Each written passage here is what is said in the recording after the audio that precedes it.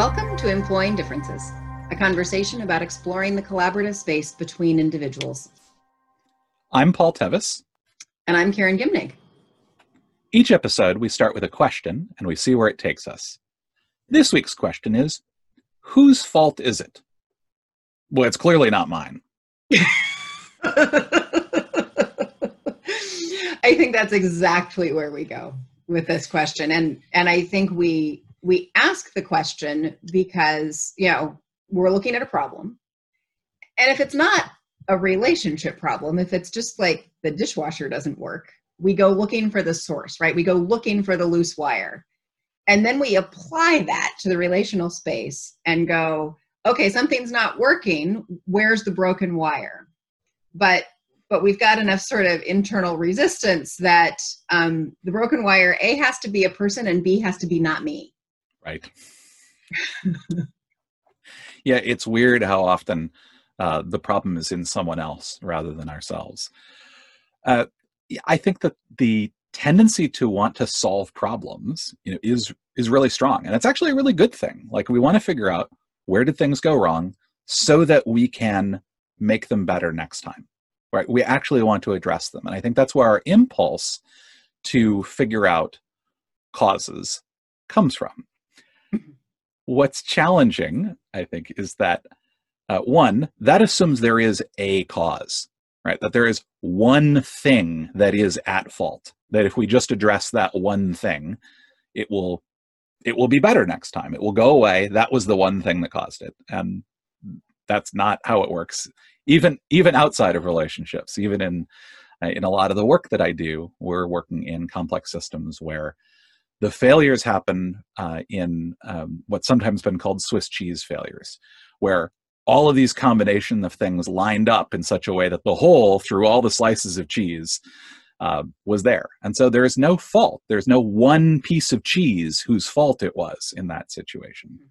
And that's true, not just in relationships. That's true out in the other parts of the world as well. And rarely do problems in relationships and blow-ups and things like that have a single cause, have a single fault. And so assigning fault, one, doesn't work because there isn't one, and two, can actually be counterproductive to solving the problem. Yep. And all of what you just said applies also to the second favorite way to answer the whose fault is it, which is, I'm going to own my responsibility. So I have learned and done enough personal growth to know that I shouldn't just blame you. So I'm going to show up and say how it's my fault. Yeah, it's all your fault. It's all my fault, or at least I'm owning, or maybe I'm owning my piece and expecting you're going to own your piece because it's our two faults. Mm-hmm. And everything that you just said still doesn't work. Like, I mean, it still is that fundamental problem of finding the source of the problem in relationships isn't the same as finding the solution. Mm-hmm. And so what we're pointing to here is that if you're looking for whose fault it is, you may sort of build up your ego in some ways. You may make some points in some kind of corporate cultures that we'd rather you weren't in, but maybe you are. That happens. But what we think is not likely to happen if you're chasing the whose fault is it question is that you'll build stronger connections or better working relationships. One of my favorite terms for least favorite activities is blame storming, which I've seen any number of organizations and teams engage in, which is, we're going to spend a lot of time and energy establishing whose fault it is or where this thing came from. And you're right, that isn't productive for the reasons we've just talked about. And also, it absolves us of any responsibility to do anything to change anything about it. It doesn't do any good for us to fully assign responsibility to somebody else. It doesn't do us any good for us to assign full responsibility to ourselves, because the reality is there's a lot of different things that are at play. And unless we're willing to dig into the complexity of it and then dig into the messiness of it, it's not going to change. So I often come to the place of, whose fault is it? It doesn't matter, right? What matters is it's here now. It's happening now. What do we want to do about it? And not only is it happening, but feelings about it are happening. And ultimately, I think that's the better question is, what's going on emotionally in this space around this? And where do we have capacity to connect in those emotions? And, if it's my day to be triggered, I'm going to be off the rails. And then you are the one who can show up with the resilience to sort of listen to my not great language, and, take some of that in and reach that connectional space back to me and say, we can still have a space of belonging here. We can still have a safe place where we can communicate. And then on another day when you're the one who's triggered, it's hard for you to have that capacity. And then I can show up with that. Or maybe a third party on the team is the one who's showing up with that. But the question isn't about who has the skill. It's about where do we find the capacity for working through the emotional spaces today? Yeah. When I have worked with teams in the past, one of the things that I look for a lot is, to what degree does the team own problems that individuals might surface? And that may be, we're working together on something and I'm having a problem on my computer and I'm not able to get through this thing. And if the team sort of treats that as, well, that's my problem that I need to go fix, that tells me something.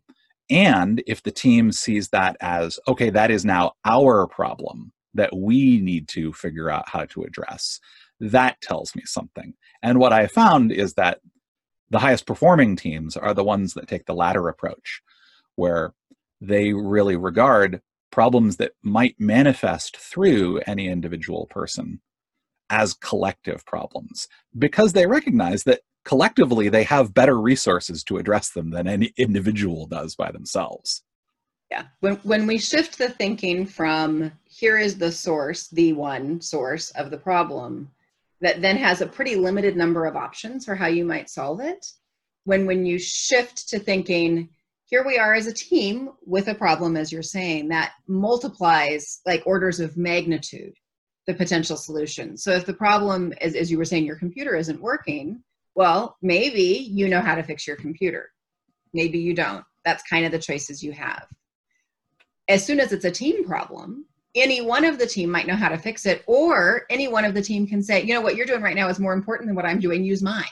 Mm-hmm. Or, right, like I was about to go out to lunch, sit over here for right now, or whatever that is. There are the options to solve even a pretty simple problem multiplied dramatically. And then you also have more choices to choose less painful options, or, more effective options. And, sometimes that problem turns out to reveal a whole new system that makes things better even when there aren't problems. Huge discoveries happen because you're expanding your choices. Yeah. So what I think we're saying here today is the question of whose fault it is not necessarily a useful one to be asking. And in fact, it can be counterproductive. That it's challenging to try to assume that there is a single fault. We want to do that because we want to address problems. We want to try to solve them. We want to try to move forward with them. And our focus on individuals and individual causes sometimes gets in our way of actually doing that. And that when we can step into that space of, it doesn't matter where this came from, it's here now, and we need to deal with it. If we can do that as a group, and we do that collectively, we have a lot more resources and options for effectively solving the problem than if we try to narrow it down to one person or one thing, one cause. And as a bonus, we get a sense of connection with our team members that is really the space you always want to be in, because it feeds us. And that's your smooth team. Yeah. Well, I think that's going to do it for us for today. Until next time, I'm Paul Tevis. And I'm Karen Gimnig. And this has been Employing Differences.